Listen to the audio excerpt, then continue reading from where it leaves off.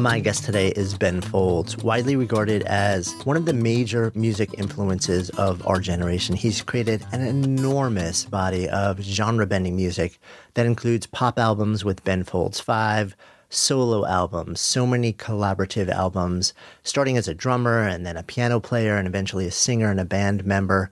For over a decade now, he has performed with some of the world's greatest symphony orchestras as well, and currently serves as the first ever artistic advisor to the National Symphony Orchestra at the Kennedy Center. And in addition to solo rock and orchestral touring and scoring and getting involved in cinema and TV now, Folds also branched into the writing world with a new book, A Dream About Lightning Bugs, that debuted as a New York Times bestseller, dropping you into sort of the pivotal moments and stories that have shaped his fiercely engaged life of nonconformity and perpetual creation and collaboration and reinvention. You might also recognize him as a judge for 5 seasons on NBC's The Sing-Off. And Ben is also an outspoken champion for arts education and music therapy funding in our nation's public schools. And we dive into all of this in today's conversation. So excited to share it with you. I'm Jonathan Fields, and this is Good Life Project.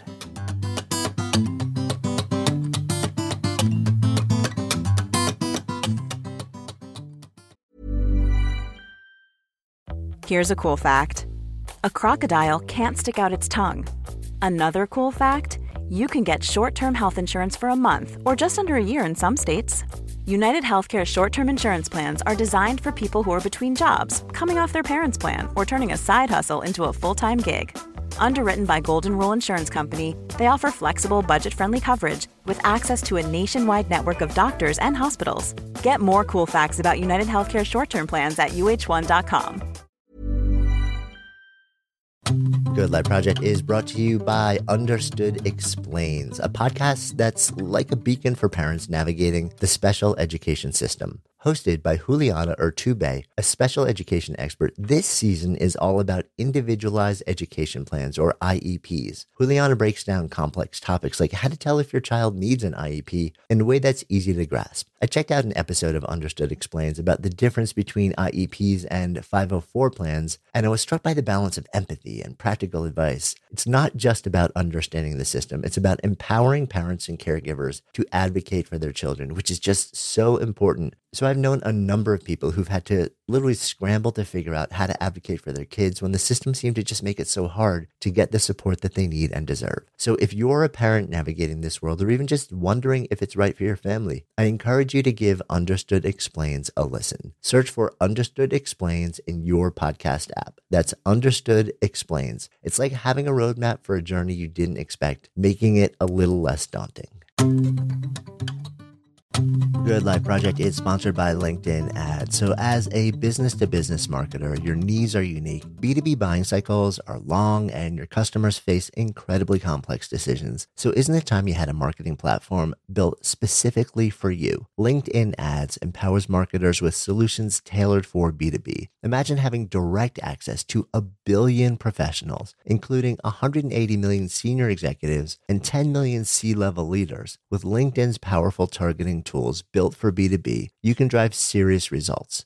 LinkedIn Ads generated 2 to 5 times higher return on ad spend than other social platforms in the technology space. We've actually tapped the power of LinkedIn Ads a number of times ourselves, and the campaigns have been really successful. If you're ready to revolutionize your B2B marketing, try LinkedIn Ads with a $100 credit on your next campaign. Terms and conditions apply. Go to linkedin.com/goodlifeproject to claim your credit. That's linkedin.com/goodlifeproject, or just click the link in the show notes. Terms and conditions apply.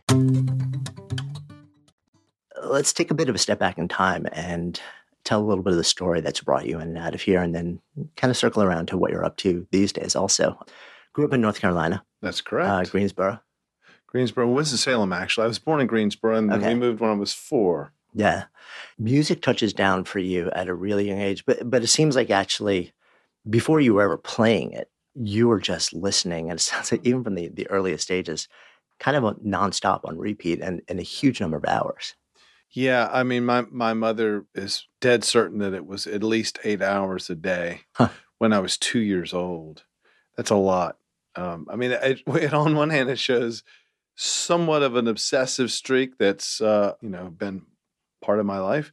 And on the other side, I think it's interesting for how much musical information and associative memories you can cram into a 2-year-old's head. And I feel I benefited from that. Yeah, I mean, it's funny because I know parents now will start to play certain music to their kids, in utero, Yes, right. trying to sort of figure out, is this going to in some way affect them, or do something to their brain. I have friends who've just done it because they really want their kids to love classic rock. Right. Yeah.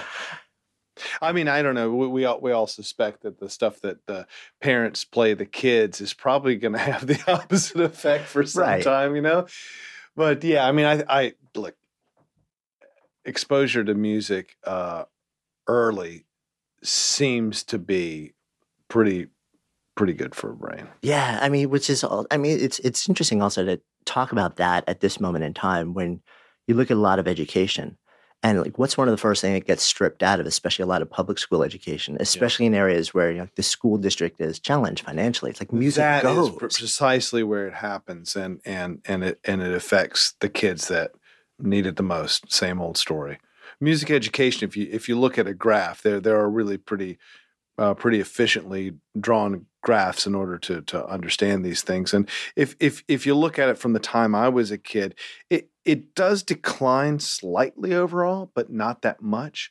But where it's really declining is in poor neighborhoods. And that's a damn shame, because those are the neighborhoods where the dropout rates could be really quickly affected positively by music. That's been shown. If you put a little bit of arts, a little bit of music in the curriculum, your dropout rate goes down. My experience is, as I travel around the country, we do these little things called a master class. Not really a master class, but it's just sometimes they turn into a little town hall, if anything. It's like master class Q&A really is what they are.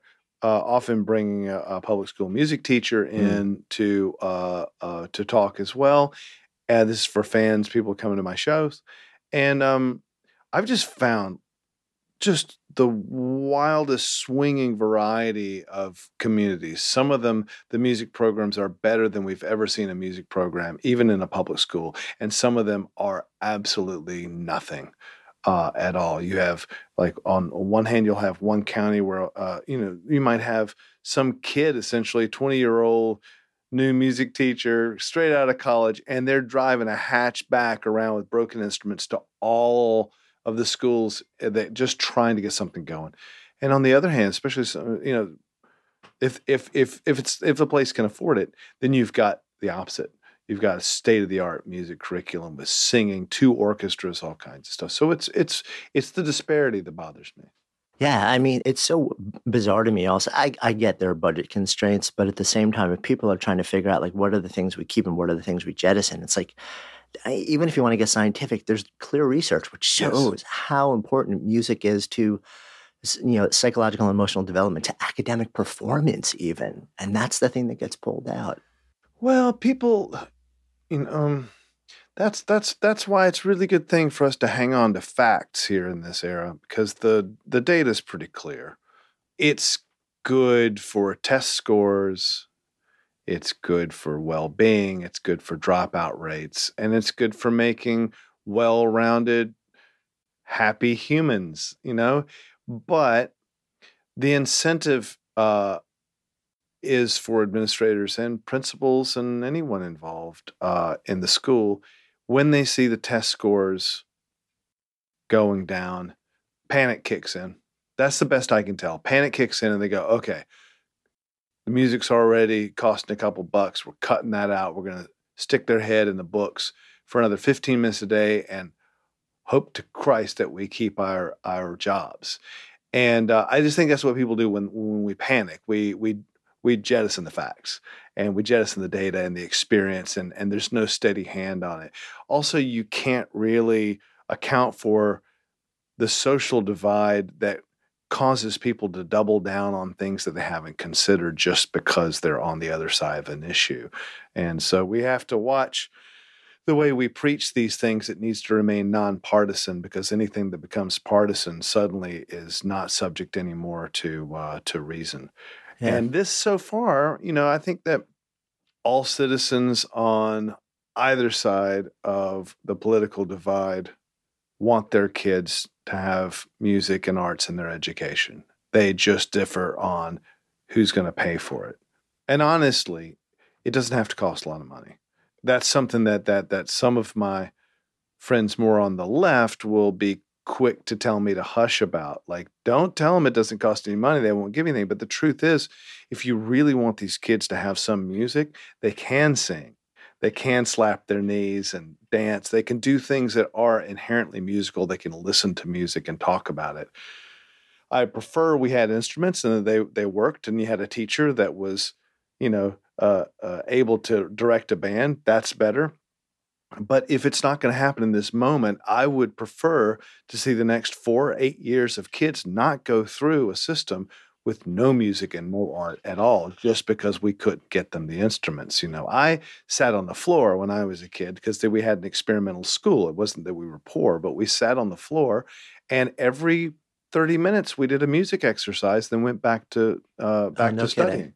It was and they would draw it on the staff on the chalkboard. It was a little staff of music staff permanently on the chalkboard, and they would draw in. Today it's ta ti ti ta ta ti ti ta, and we clap. We might sing a song, and then we just go back to work. And I have to think that was really good for me. Yeah, that's so interesting. Just kind of dripping it in here and there in little micro moments almost. Yeah, if the teachers, if in order to teach school you have to know a little music, good for the teachers, and then the kids are in a class that may be a history class or just a general education class, and they take a break. It's the same thing with just going out to play in physical education. If nothing else, the taking the break has to mean something, and that it's music or that it's art is even better for them. Yeah. I mean, and not even getting to the fact that this is a really powerful form of expression for whatever is going on inside your head at any age, let alone a kid, especially going through angsty years. And it's like, okay, so I can express this in a lot of different ways, some constructive and creative and some destructive and harmful. Oh, that is an excellent argument and point for music and art in education young, is that music and all forms of art are expression and their communication. And if a kid doesn't yet have a 700-word vocabulary, certainly they're expressing themselves in an artistic way. And in fact, I more and more believe that music, maybe the way that we teach it, should be adjusted a little bit to take into account that it is expression, that everyone can do it. Because we tend to start copying music first. Copying is great for technique, for someone who's going to get really good at it, and it's necessary. But right off the bat, it might be worth pointing out to kids that they hear music all day long, and the car horns and someone dragging a trash can down the alley. You hear it speeding up, slowing down. Then when someone gets angry, they speak quicker and higher, and they yell. To go into all those things as music and say, "What's your song today?" And the kid might go, "I want to go home." Boom, we got a song. Suddenly it's expression and story, which is really the way our brain is wired. Yeah, so it's almost more about musicality rather than sort of like classically defined music. Yeah, I mean, I think that music as an art form is hijacking what 3/4 of our brain uses anyway in order to tell us a story about the days that we can survive. Certainly people evolved. There's a reason that the brain lights up when exposed to music in a way that it doesn't when exposed to anything else, including speech. There's only a small part of the brain that lights up to create the thought, to express the thought verbally, and then to listen. But when it comes to music, you just almost can't keep track of it. It's a Christmas tree, as a friend of mine who's a neurologist likes to say about what happens. So your brain lights up like a Christmas tree. So I feel like music is hijacking that evolution of our brain in order to enjoy it, in order to tell a story on a higher artistic level. But that doesn't mean that children should expect to achieve that unless they are meant to do that. Otherwise, they should enjoy music for all the reasons that music was intended, and they don't have to become a professional. So, teaching them music technique before you teach them that it's expression, I'm not so sure. I know a lot of professionals who still haven't figured out that it's expression, and I think that their best performances are oddly then when they're off their game or upset or distracted because they start to emote in a way rather than fixate on the technique. Yeah, I mean, and you can even, I think, carry that forward to sort of like today, where if you look at the industry and so much recording is done, like on the Pro Tools grid and auto-tune, and it's like everything is not about just let out what you need to let out and the way it needs to be let out, but how do we make this as technically perfect as possible? How does everybody fall into the exact same formula and the exact same grid so that we can come as close to possible as believing we've got something that's commercially viable? And it's like, it flows through from, being taught from the youngest kid to what's happening in the industry today, was sort of, it's like, is rejecting the humanity side of it. Yeah. I mean, it's, you give people a chance and we will conform to fit in to survive. And when you give people every tool at our disposal in order to achieve that, of course we're going to do it. Further, I think that the menus lower the creative resolution incredibly. Your creative resolution personally is, we don't know how much you can imagine. It could be anything. The issue becomes solving the problem. So if I thought, well, I'd like to just jump into the air and fly to Mars, well, I can imagine that. That's incredible creative resolution. Can I solve that problem to get there? Probably not by myself. But when you start to get the solutions before you have the imagination of what you're going to do. So if someone says, here's 5 plugins and 5 grids and things that you could put your music on first, you haven't yet decided that you're going to fly to Mars. First of all, you need to think of, you need to allow your imagination to lead the way, and then use those tools in the form of a grid or whatever, hijack those, make those your bitch, as it were, and make the music out of it. But the more tools we get with menus and the more that menu stuff happens, then it's no surprise. I mean, your hands look pretty much like most people's hands. So if I sit down at the piano and play the first 3 chords that come to mind, and I decide to write a song around that, then I'm allowing the piano to kind of dither my creative resolution. And so it's not just menus, it's also an instrument. If you sat down with a guitar, you'll hit the first few bar chords or something that's easy for you. So I think that also is a problem, that our tools now are so menu-based that the resolution of creativity is way too low. Yeah, it's like it's constraining what we're even willing to explore as the realm of possibility. Yeah, why would you explore if the computer is going to suggest or prompt you? It's interesting. A couple years back, I had a conversation with a guy named Milton Glaser, who's this iconic designer who's in his 90s now. He created the I Heart NY logo, co-founded New York Magazine. He's done all this incredible stuff. Still works in his studio. How about that? And you go into his studio, and he's got people who work in the studio. They have computers. He doesn't touch them. And I asked him about it. And it was almost the identical thing that he said to me. He's like, I don't want my creativity constrained by what I might feel this particular tool can give me. He's like, first I want to come up with the idea. Maybe it can actually be actualized or not, but first let me come up with the idea and then go back to the tools. That's so important. It's important creatively to imagine something, whether or not it's yet possible to actualize it. That's what creativity is. And if you don't sort of dream big with your ideas, if you allow, first of all, say, okay, now where are the 4 walls?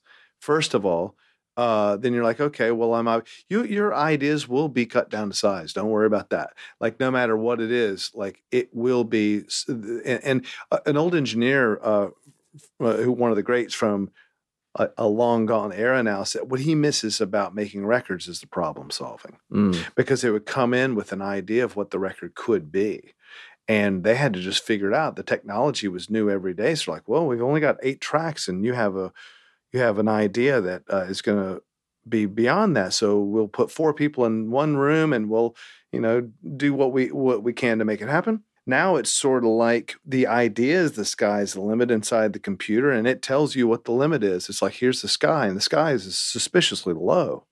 Yeah.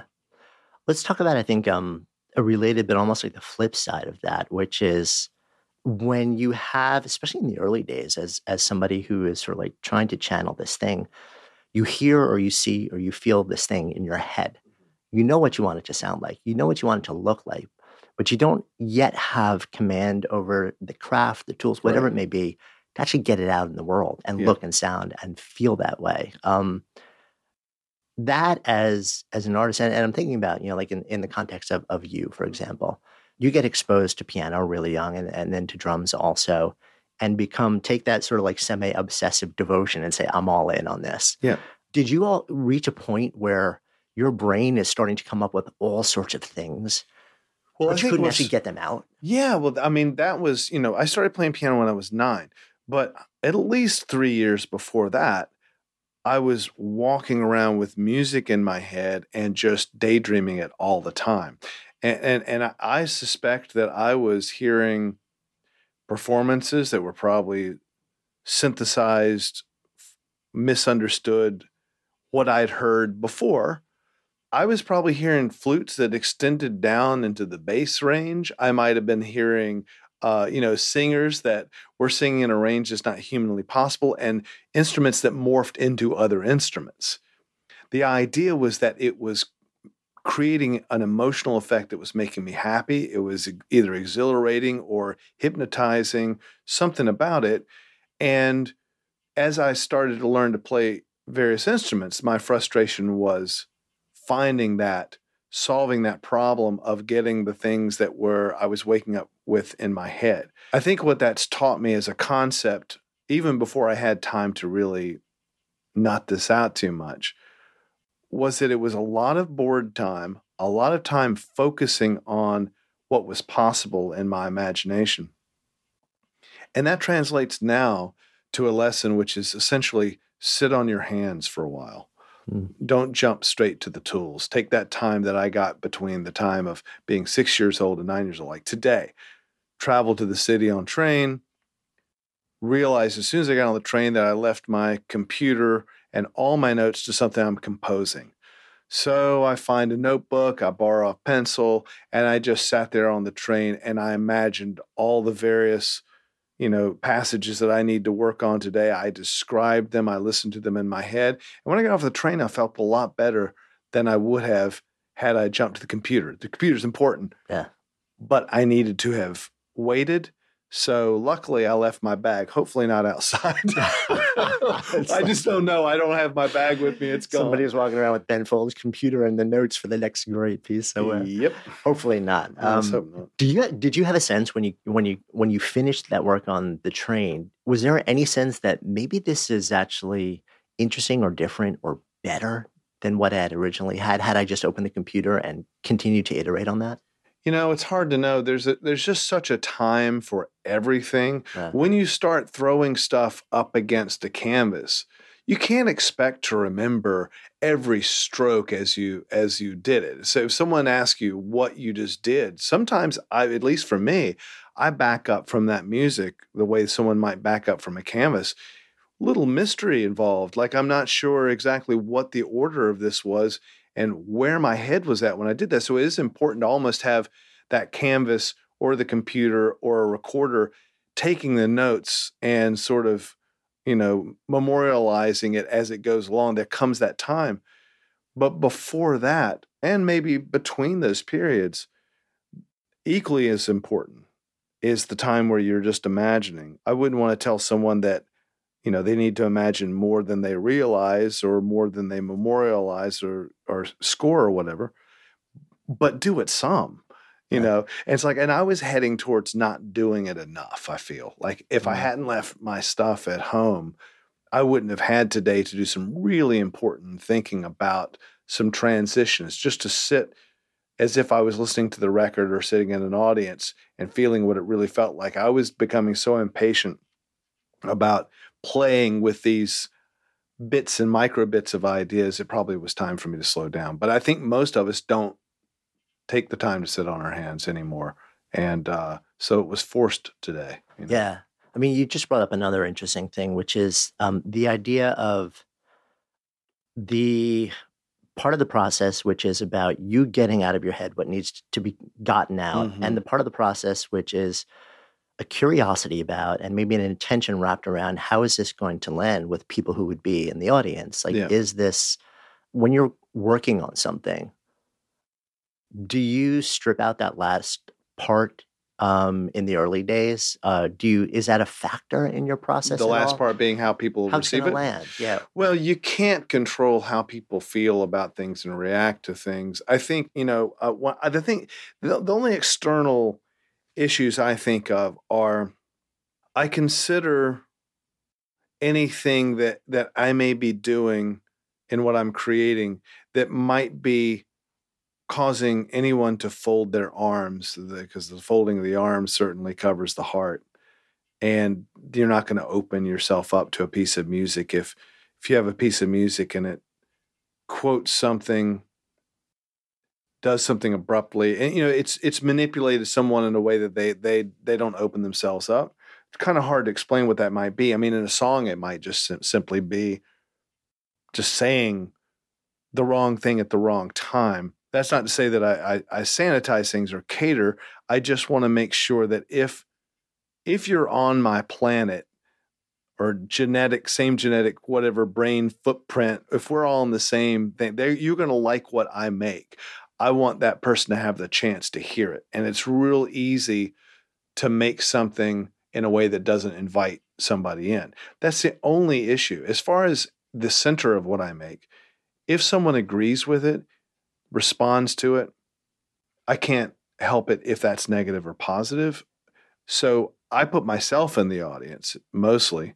And I do have that moment where I go, okay, have I screamed in someone's face, or have I been too needy up front? Have I not taken my time?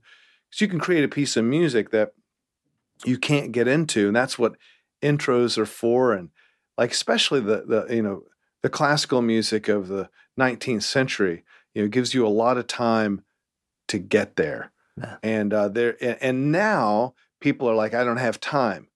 So now the issue is, if you could boil it down to da-da-da-da and just be there, But back in the day, the way to unfold the arms was to like you would with a dog, like you don't go straight for the dog and go, yo, what's up, strange dog? Like you put your hand down, you sit, you're humble, let them come to you. That's the way music used to be.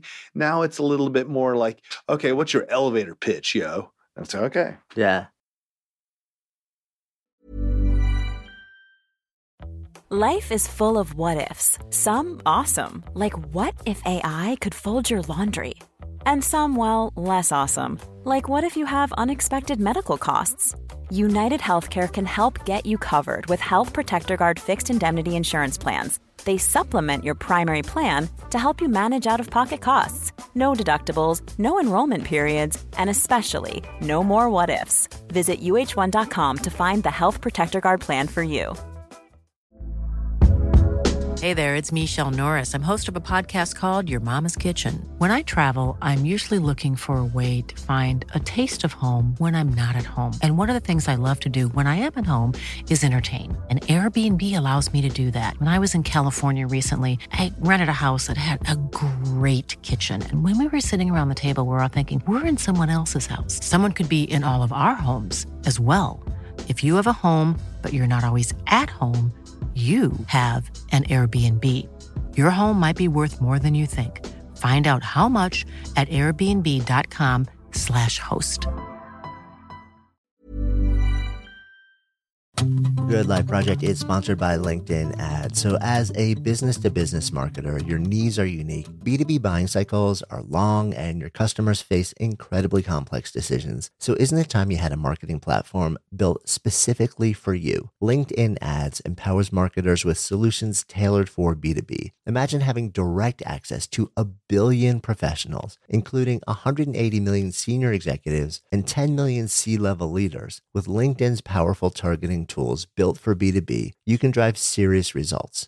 LinkedIn Ads generated 2 to 5 times higher return on ad spend than other social platforms in the technology space. We've actually tapped the power of LinkedIn Ads a number of times ourselves, and the campaigns have been really successful. If you're ready to revolutionize your B2B marketing, try LinkedIn ads with a $100 credit on your next campaign. Terms and conditions apply. Go to linkedin.com/goodlifeproject to claim your credit. That's linkedin.com/goodlifeproject, or just click the link in the show notes. Terms and conditions apply.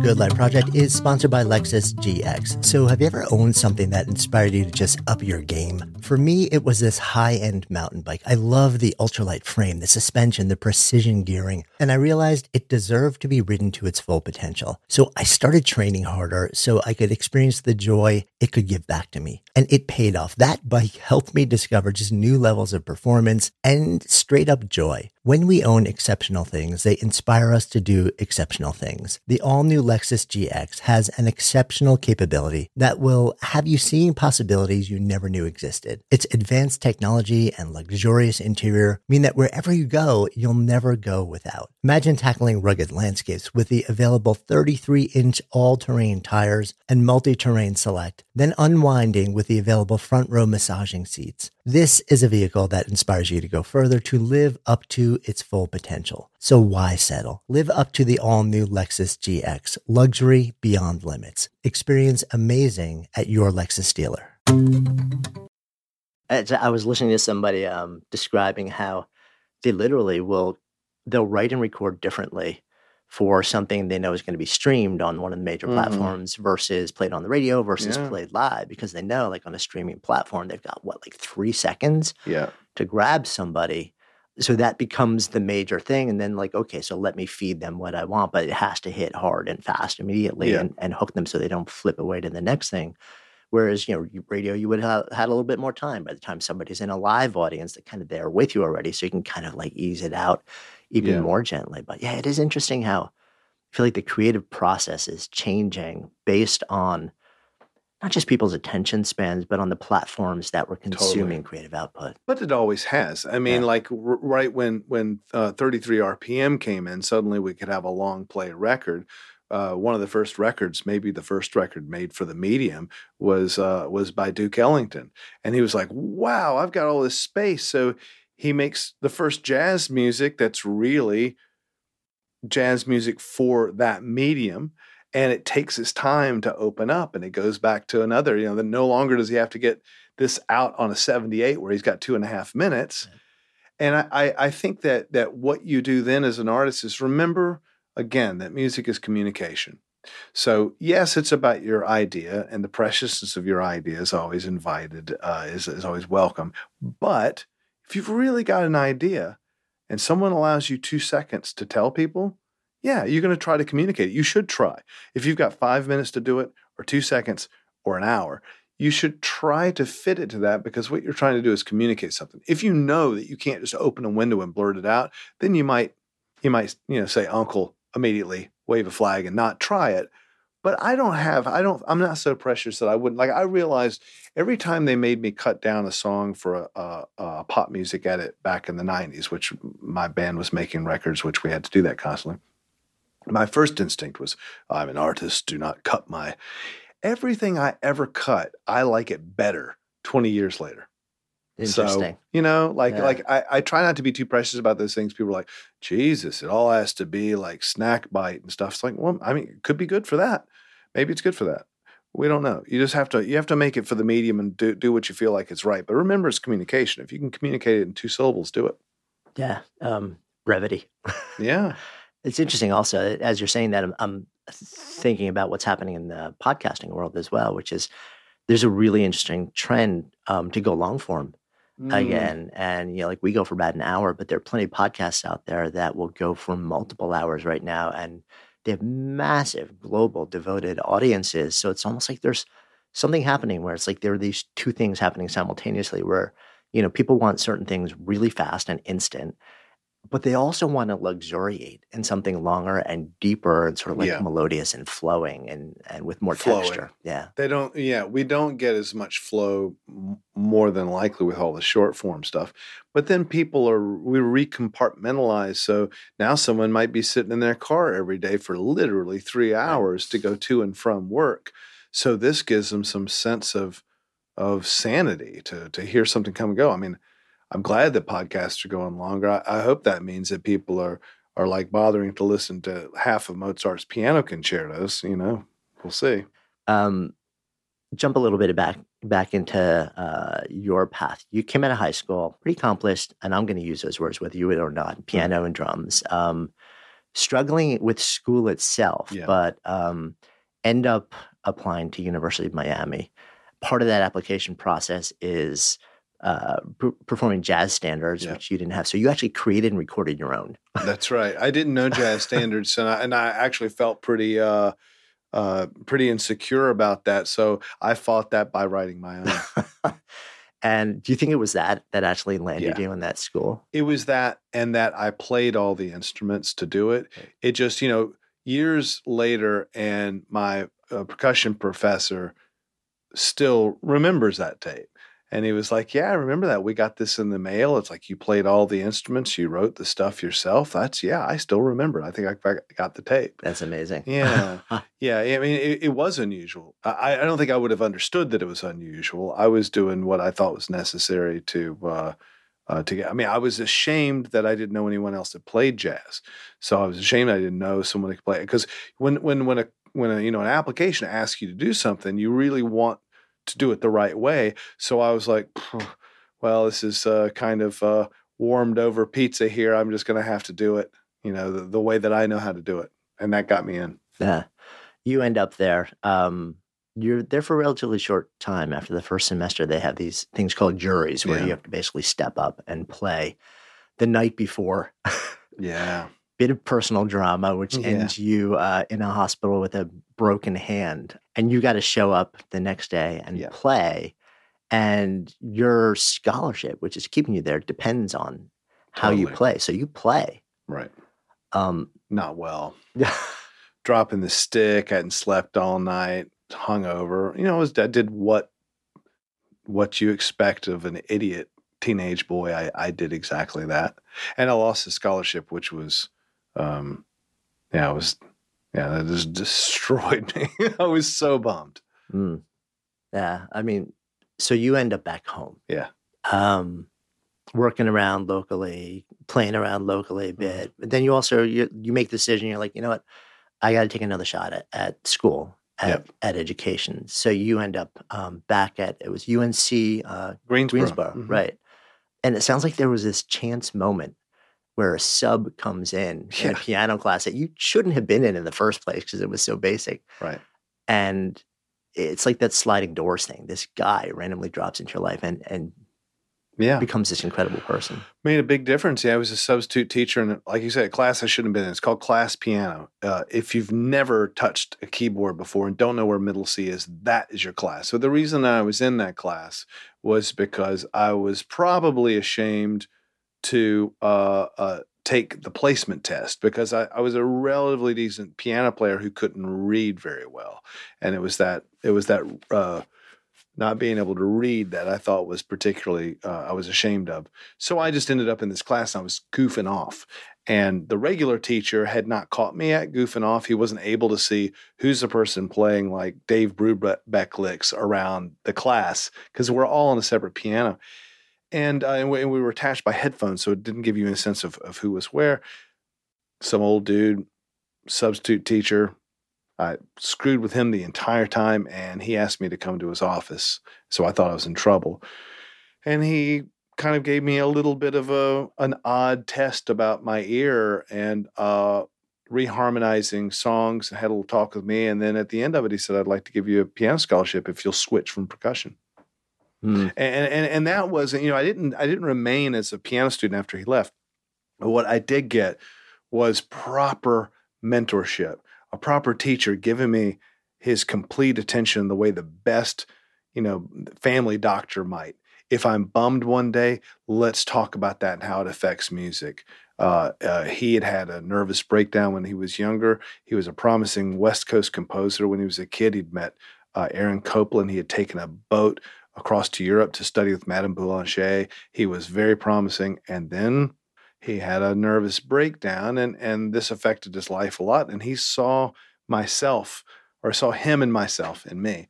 And you know, whether or not I was going to have a nervous breakdown, I don't think so. But he may have averted a lot of things from me. He was a proper mentor.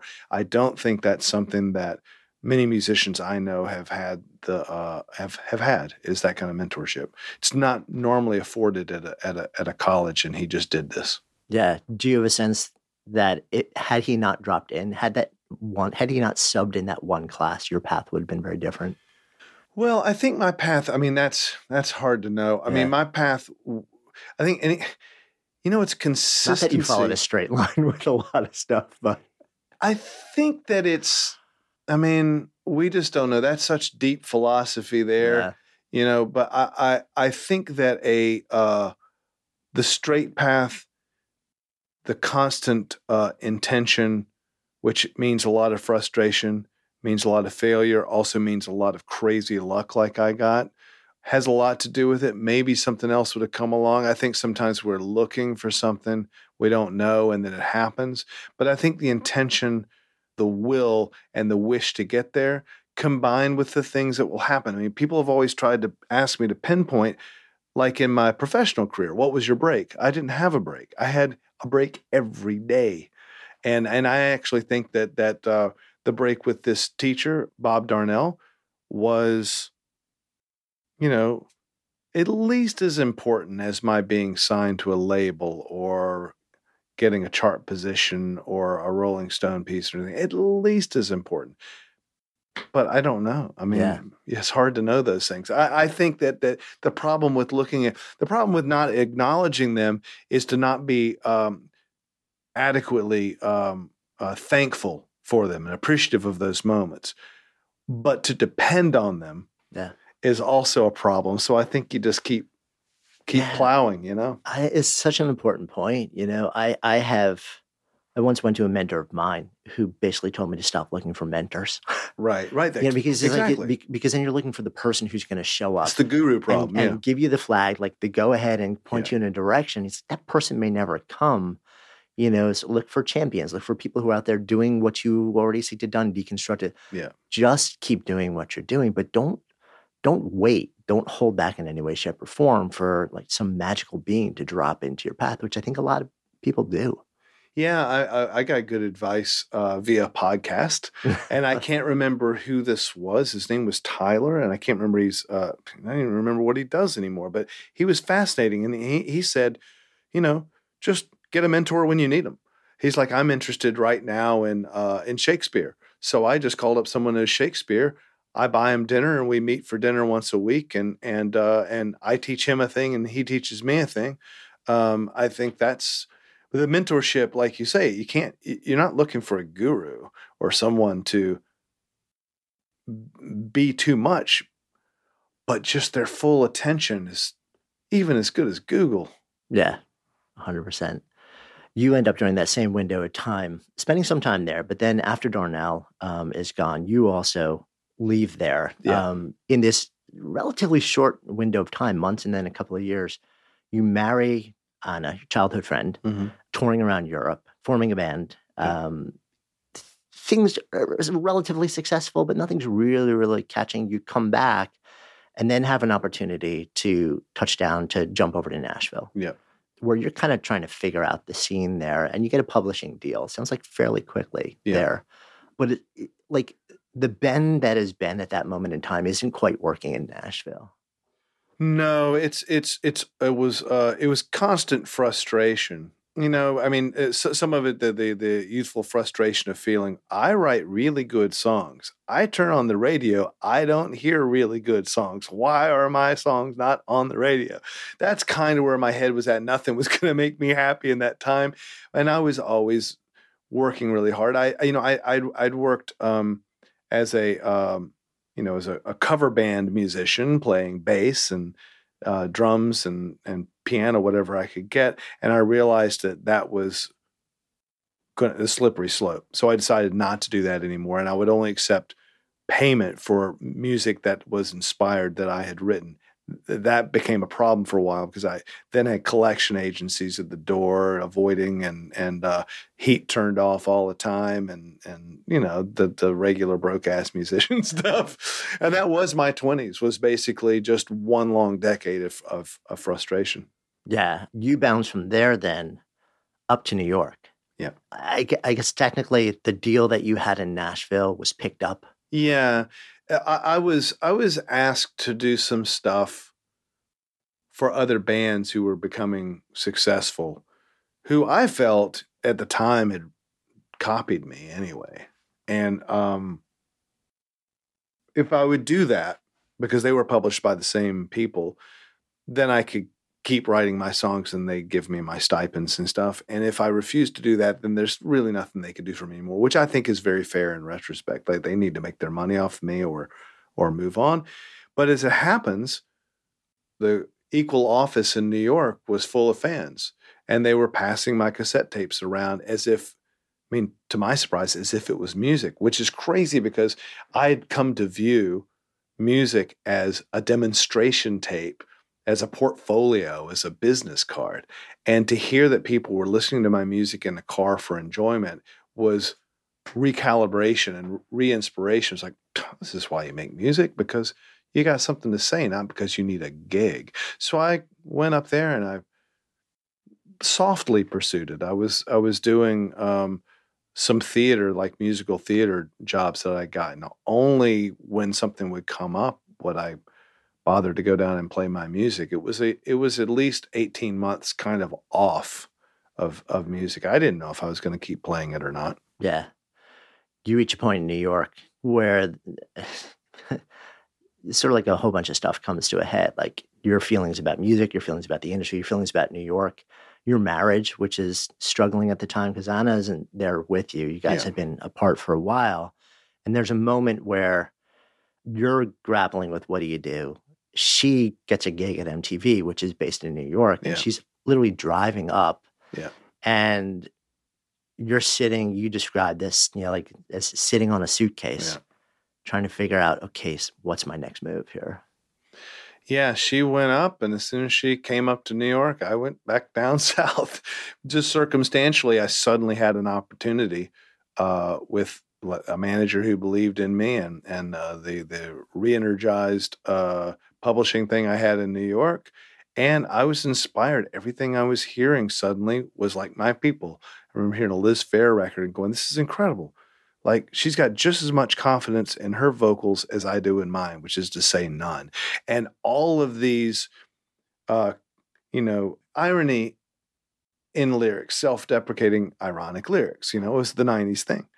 That's the way I always written. So all of a sudden I felt like I was part of it. Anna's coming up to work at MTV. And for us to try to make things work, we both know that it wasn't going to, but it pushed me to go, if I don't leave now, I'll get stuck up here and probably, I don't know what, marriage counseling for another 18 months, 2 years. I'll work maybe at a pizza place or something like that. My opportunity will come and go. No one will be better served by that. Anna won't be happy. I won't be happy. Now's the moment. Go do it. And as it turns out, I was right. I got back I went to Chapel Hill, North Carolina. I'm from North Carolina. Met these two guys that were in my band within a week of being down there. I think a week, 2 weeks. We started rehearsing. Didn't know what it sounded like because we couldn't hear anything. Committed to that band. A year later, we were making our first record with a record deal. A year after that, and everything was happening. Yeah. So those two guys end up becoming, along with you, Ben Folds 5. That's right. You get signed. You're working on a deal, but the first album doesn't go exactly the way as planned either. No, because not at all. You have a very specific way of making music, and the studios and the engineers want to really clean it up and make it the way that it's, quote, supposed to sound. So you produce this thing, and then your rep comes and hears it, and she cried because it sucked. It was bad. And to be fair to everyone who's like, this is a problem. I don't think I'm good at producing certain records, but not all of them. And people who can produce a record have to know so much. And that guy took all his knowledge of how you make a record that was really good stuff. He taught me so much about record making.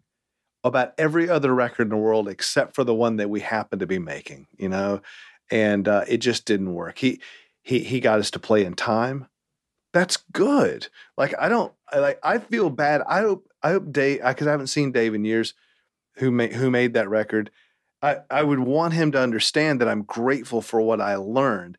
And I feel he was probably the recipient of anything, any bad, like he was the one, but that's what happens. A producer is like, the buck kind of stops with them. And he got these three guys that were just the wrong thing to try to make right, you know? Now when I make a record, and even for our third record, the band's third record is called the Unauthorized Biography of Reinhold Messner. A lot of people consider it our best record. Was made with all the things that Dave taught us. We were ready to do that by that time. But at that point, that was the wrong thing to tell those young men. Yeah. So you end up going back into the studio and basically in a matter of hours/days, redoing the whole thing your way. And then when people listen to that, then it's like, wow. Yeah. This all sorts of, like, there's buzz all over the industry. There's buzz in the stations.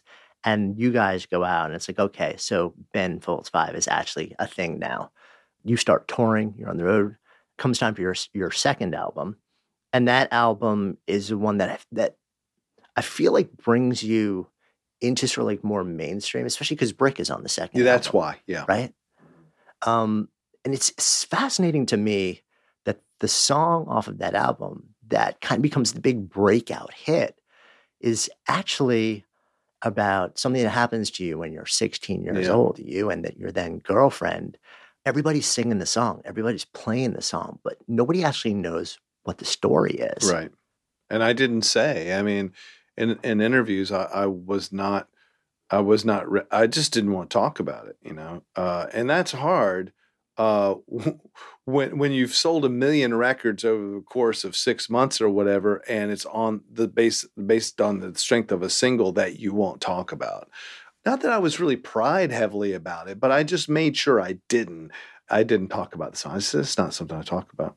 Yeah. And I think the song was just muddied enough by a slightly disconnected from the story chorus. It's probably the only way that song could have worked. If you sang a song about a teenage abortion in any era, and the chorus were to reflect that and appear to celebrate it, that's a good way to get everyone folding their arms. As it is, the feeling, I think, sunk in. People heard it and I think they felt what my girlfriend and I felt when we were teenagers and this happened. I think the song got that across. But I think to try to take it literally and to analyze it, it's very difficult. It becomes increasingly so over the decades, I think, because just because of politics. Yeah. It's interesting, too, because the song was lyrically, it threaded this really fascinating needle, where it was lyrically precise enough to create a context for anyone listening to transfer their own circumstance into it. Yeah. Their own moment of sorrow, of suffering, of struggle, and ambiguous enough to allow that to happen also. So that I feel like, you know, like that was part of the beauty beyond like the melody and everything else that went into the actual music of it.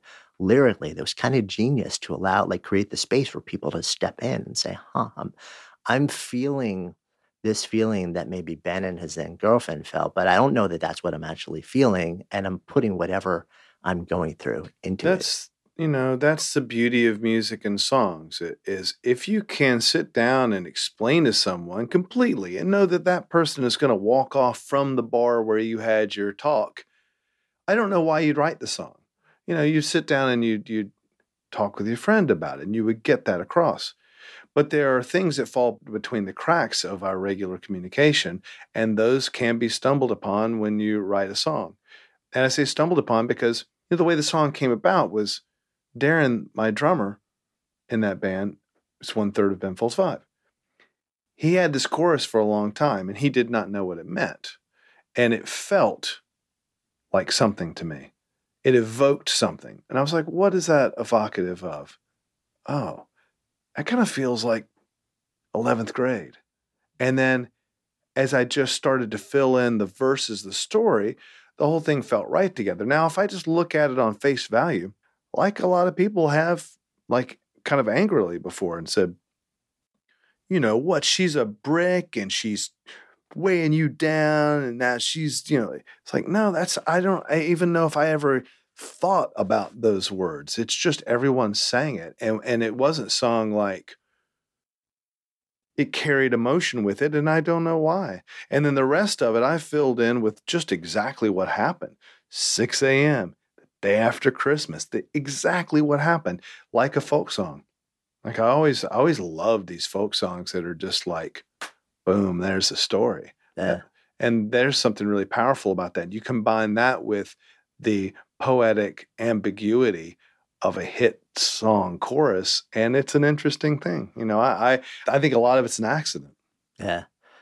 Interesting also. So Ben Folds 5 is when you actually step up to the microphone, because up until this point, you write, you compose, you play, like all these different instruments, but you're always the guy who's like, no, somebody else needs to sing. Like that's not me. Yeah. Yet at the same time, the people who are stepping up to the mic to sing your work aren't doing it the way you want. So you start to create demo tapes.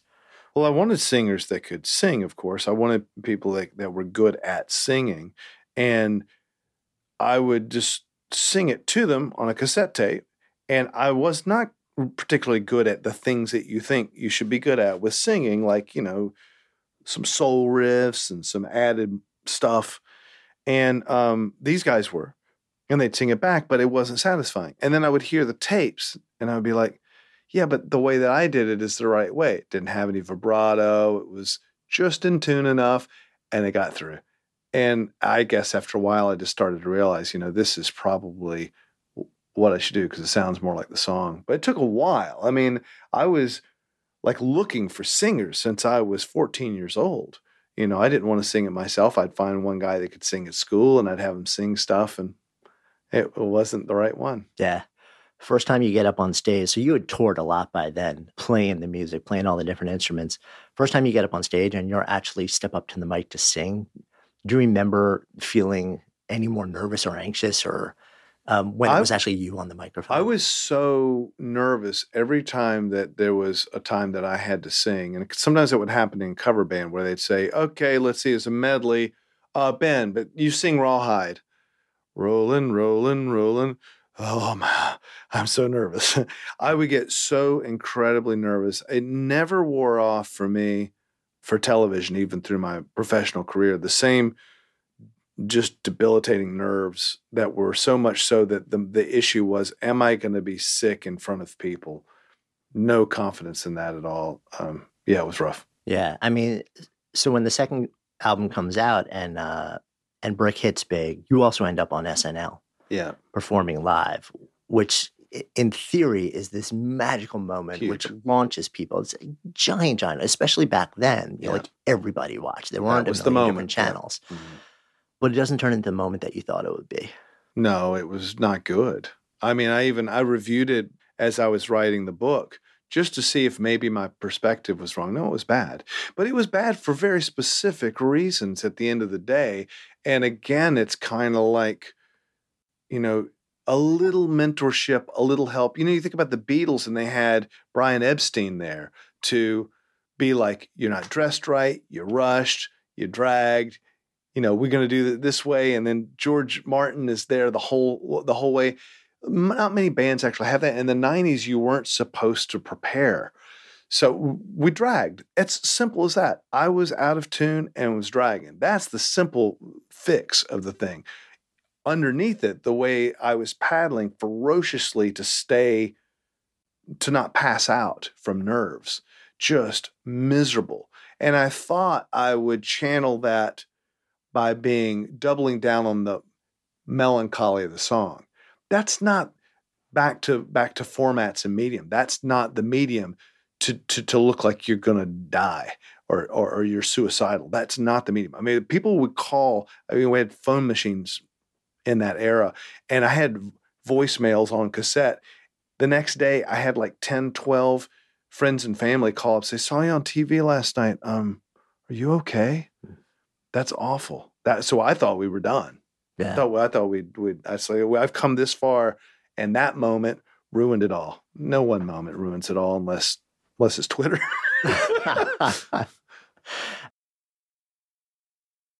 Good Life Project is sponsored by Lexus GX. So have you ever owned something that inspired you to just up your game? For me, it was this high-end mountain bike. I love the ultralight frame, the suspension, the precision gearing, and I realized it deserved to be ridden to its full potential. So I started training harder so I could experience the joy it could give back to me. And it paid off. That bike helped me discover just new levels of performance and straight up joy. When we own exceptional things, they inspire us to do exceptional things. The all-new Lexus GX has an exceptional capability that will have you seeing possibilities you never knew existed. Its advanced technology and luxurious interior mean that wherever you go, you'll never go without. Imagine tackling rugged landscapes with the available 33-inch all-terrain tires and multi-terrain select, then unwinding with the available front-row massaging seats. This is a vehicle that inspires you to go further, to live up to its full potential. So why settle? Live up to the all-new Lexus GX, luxury beyond limits. Experience amazing at your Lexus dealer.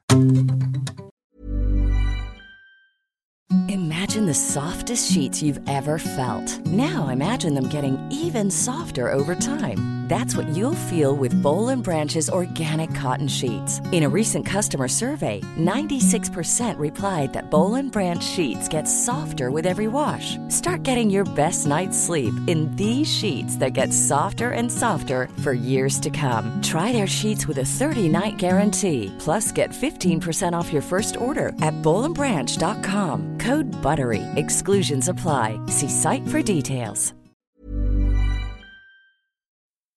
So that doesn't ruin it all. No. But that also sort of like starts the next. You continue to tour. You create the third album. Like you said, what you feel is maybe sort of like the best album, but it doesn't get the radio play that you need. It was a disaster. So when you go on tour, like the tour doesn't get the support that it needs. So everything kind of goes south. Yeah. Personally, you're struggling also. And the band comes apart, at least for a long time. Yeah. And you're kind of forced to grapple with, okay, so who am I? Like, what is my voice and what is my future? But both as a person and also as an artist, like, what do I want this next season to look like and feel like? And that's a thing. It's like, we assume when you're younger, you look ahead at people who have, quote, made it, and you don't realize that all the problems that you're having at this moment about identity, what do I sound like, what's my sound, who am I, all those things, they come up over and over and over again. Just as soon as you think you got the number, then you get thrown off and you have to figure it out again. And that was one of my moments. I mean, my instinct was, let me get a producer that does something that I'm very uncomfortable with. I didn't say it like that, but that's what it was. So I got a producer who made the slickest pop albums, the things that I was disgusted with. I couldn't name one album the man had made that I liked. And that was kind of concerning for people around me. Like, you sure you want to use this guy? You don't actually like what he does. But my thing was, okay, look, I knew what my identity was then. Now I feel like maybe I ought to have no identity. Maybe my songs ought to just sound like everyone else's. And so Rockin' the Suburbs was an attempt for me to let the guy use computers like they were using now, fix everything, make it drum machine if it needs to, say it in the language of Britney Spears of that moment, and just let it go. And that was my theory. Now the record to me just sounds like another one of my records. With the benefit of hindsight. Yeah. I mean, but at the same time, you're sort of like in a new wave of personal stuff while this is all being recorded, because dating, then I guess your girlfriend, you learned you're going to be actually a dad. Yeah. This was during that same window, right? Yeah. Of twins. Yeah. Come the later part of that pregnancy, there's also a really big concern that she might actually lose the baby. Oh, absolutely, yeah. You're back in New York, I guess, or L.A.? We were in New York finishing the Reinhold Messner record. Okay. And, things are moving pretty fast that time. It's hard to delineate these things. And it appeared that she was going to, the nurse just said over the phone, well, you're losing them for sure. We just got to make sure that your wife's okay. So just get to the hospital as soon as you can. You can forget about the children. And then they ended up being fine. But shortly after that, the band broke up because the album didn't work out and we were tired of each other at that moment. And I immediately launched in to Rock in the Suburbs, which was recorded and written having just moved to the other side of the world to Adelaide, Australia. So yeah, that's basically the scene. Right. So you're in this moment again where you're sort of everything is up in the air. You're a new dad, again married, trying to figure out like what does my musical life look like from this moment forward. Now doing it on your own, with the support of other people, but without the band anymore. And you do find your way. Like the personal stuff stays hard. That relationship comes to an end. Now you're a dad, so you've got kids. Musically, even though, like we have the benefit of hindsight now, we know like you found your way and you started doing all sorts of other things. You got involved in all sorts of different projects, not just solo albums and solo touring. Yeah. You kind of went back to your roots to a certain extent, but then you went the complete opposite direction. You're doing like symphonic collaborations. You're doing really cool, different stuff. Was there any window in that early sort of like, okay, what's happening here, where you thought maybe this whole thing just isn't right for me? Well, I assumed it was all over upon waking every day. And if I had the opportunity to do something before access was cut off, I was going to do it. I didn't assume that it was going to last. I thought, coming from the 90s, married dude with kids is not cool. Being solo is not cool. Playing piano is not cool. I'm cooked. I, at 33 years old, had my midlife crisis because I saw my life as over. And when you see that a half or more of your life is over, you reevaluate, and the trauma of reevaluating has you doing a lot of very selfish things. And one of the selfish things was just not getting sleep. Like, I didn't sleep. That's selfish. I did everything. Like, I made so many EPs and records and the orchestra stuff you're talking about, solo things where I go out and play piano, 12 shows in a row, one night off, 12 shows in a row, sometimes 2 in a day, drove the van and everything just to fit more stuff in. Crazy. Yeah. Eventually, though, that it feels like that both brings you to your knees, to sort of like windows, sounds like multiple windows of reckoning. Yeah. But also brings you back to yourself eventually. And here's the thing, like, we love, and I mentioned this in the book, we all loved, whoever has seen this, Behind the Music by VH1. We love to see the trajectory of someone doing this exact thing, which is being tested, being confused, forest for trees, alone in the dark, go to your knees, rise up from it. All these things happen to every person on the planet. And as an artist, you find yourself being seen more, and therefore your life can become symbolic for what other people who you don't know are. And I like to mention that because these patterns in our life, and the one that you're describing that I had, is what we all experience. And that, for me, probably happened younger, because as a rock musician, you're basically like an athlete or a dancer. Your career's done. You're done. You're 35 years old. You are baked. We're not. Look, statistically, it's true, but it's freeing to feel that you've lost everything and any kind of bottom. I hit things that were bottom for me. For some people, they wouldn't have gone that far. For some people, they would have gone further.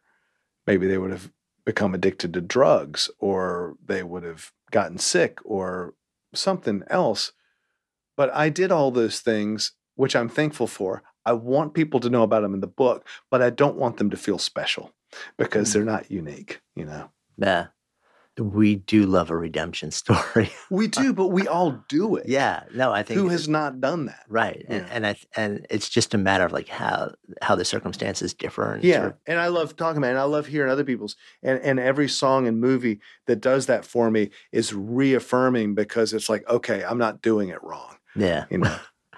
As we sit here today having this conversation, you're at a point where it seems like you have sort of pieced together a whole bunch of things that are giving you what you need, like collaborations, forms of expression, like creative opportunities and possibilities that are, it seems like you've kind of like figured out, okay, so this is a place that feels good to me for this moment of my Mm-hmm. life. It's interesting. We had Liz Fair on the podcast recently also, and we're all similar age, and she's sort of like stepping back into this space of creativity and touring again. She got a new album out, and literally just last week I saw Dylan at the Beacon. Yeah, right. And just looking at it, I'm like, okay, if he can do this, like there's no end to sort of like how long you can keep kind of rolling this He way. has been the beacon for so many things. Bob Dylan has done so many things really so that we don't have to do them. Like just going electric. I was describing to an audience at the Kennedy Center a show that I run for the National Symphony Orchestra, and you've got people who are there for pop music, and you've got people there at our concerts that are for classical music, and the divide is quite a cultural divide. And so I'm explaining to them, here's our problem.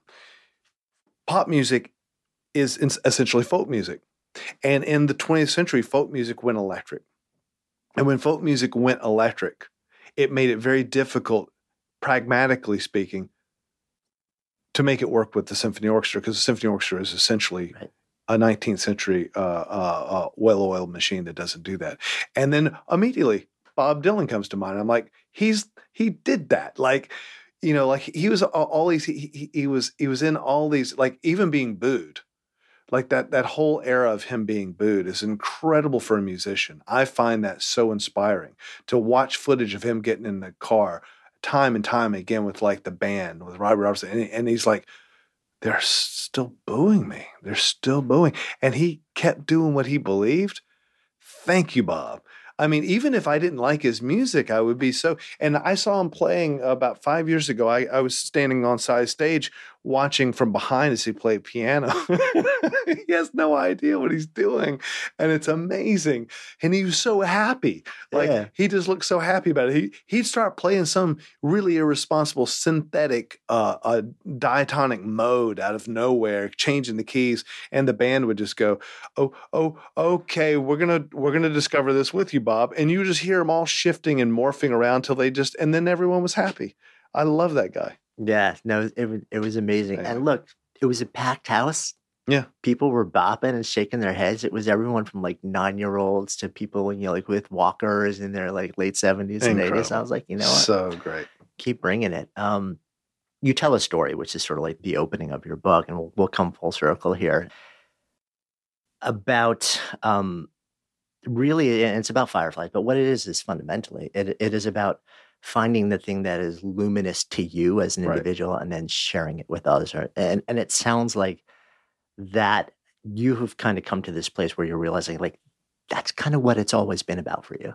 That I think is what an artist does, which is you see something that is not the thing that everyone else sees, because everyone else sees a different thing. In my dream, I was a 2-year-old who was identifying fireflies, lightning bugs when no one else was paying attention. I bottled them and made them happy. Now, if I think back on that dream, some of those kids might have been, looking at stars instead. That's not more or less important than the fireflies. One might have been looking at the blades of grass or looking at traffic or the parents. All kinds of things were happening with all those kids. It's not to say that, hey, I'm a genius, I'm the only one that saw the fireflies. So everyone sees a different thing.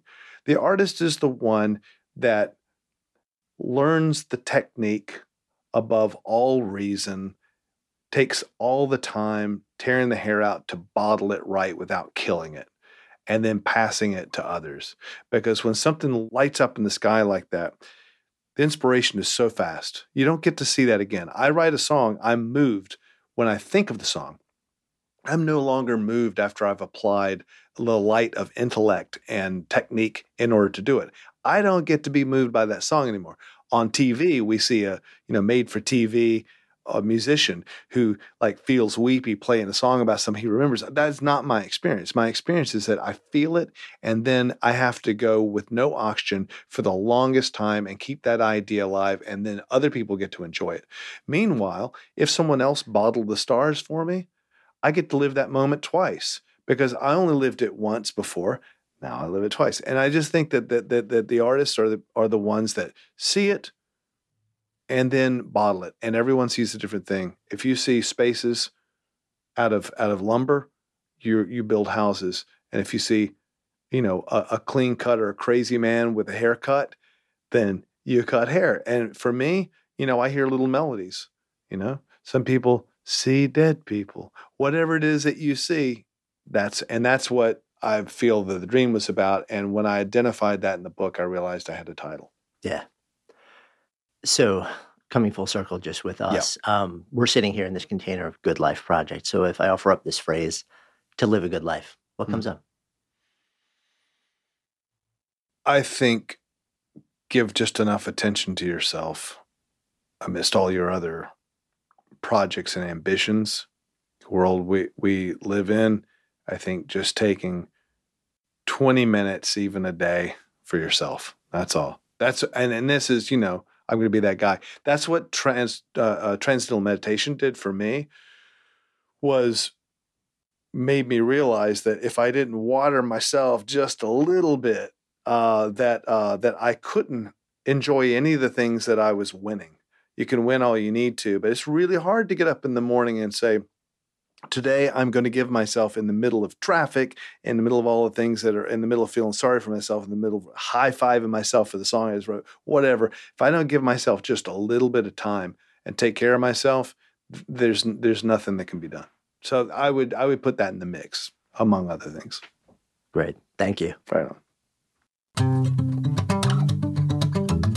Thank you so much for listening, and thanks also to our fantastic sponsors who help make this show possible. You can check them out in the links we have included in today's show notes. And while you're at it, if you've ever asked yourself, what should I do with my life? We have created a really cool online assessment that will help you discover the source code for the work that you're here to do. You can find it at sparketype.com. That's SPARKETYPE.com, or just click the link in the show notes. And of course, if you haven't already done so, be sure to click on the subscribe button in your listening app so you never miss an episode. And then share the love. If there's something that you've heard in this episode that you would love to turn into a conversation, share it with people and have that conversation. Because when ideas become conversations that lead to action, that's when real change takes hold. See you next time.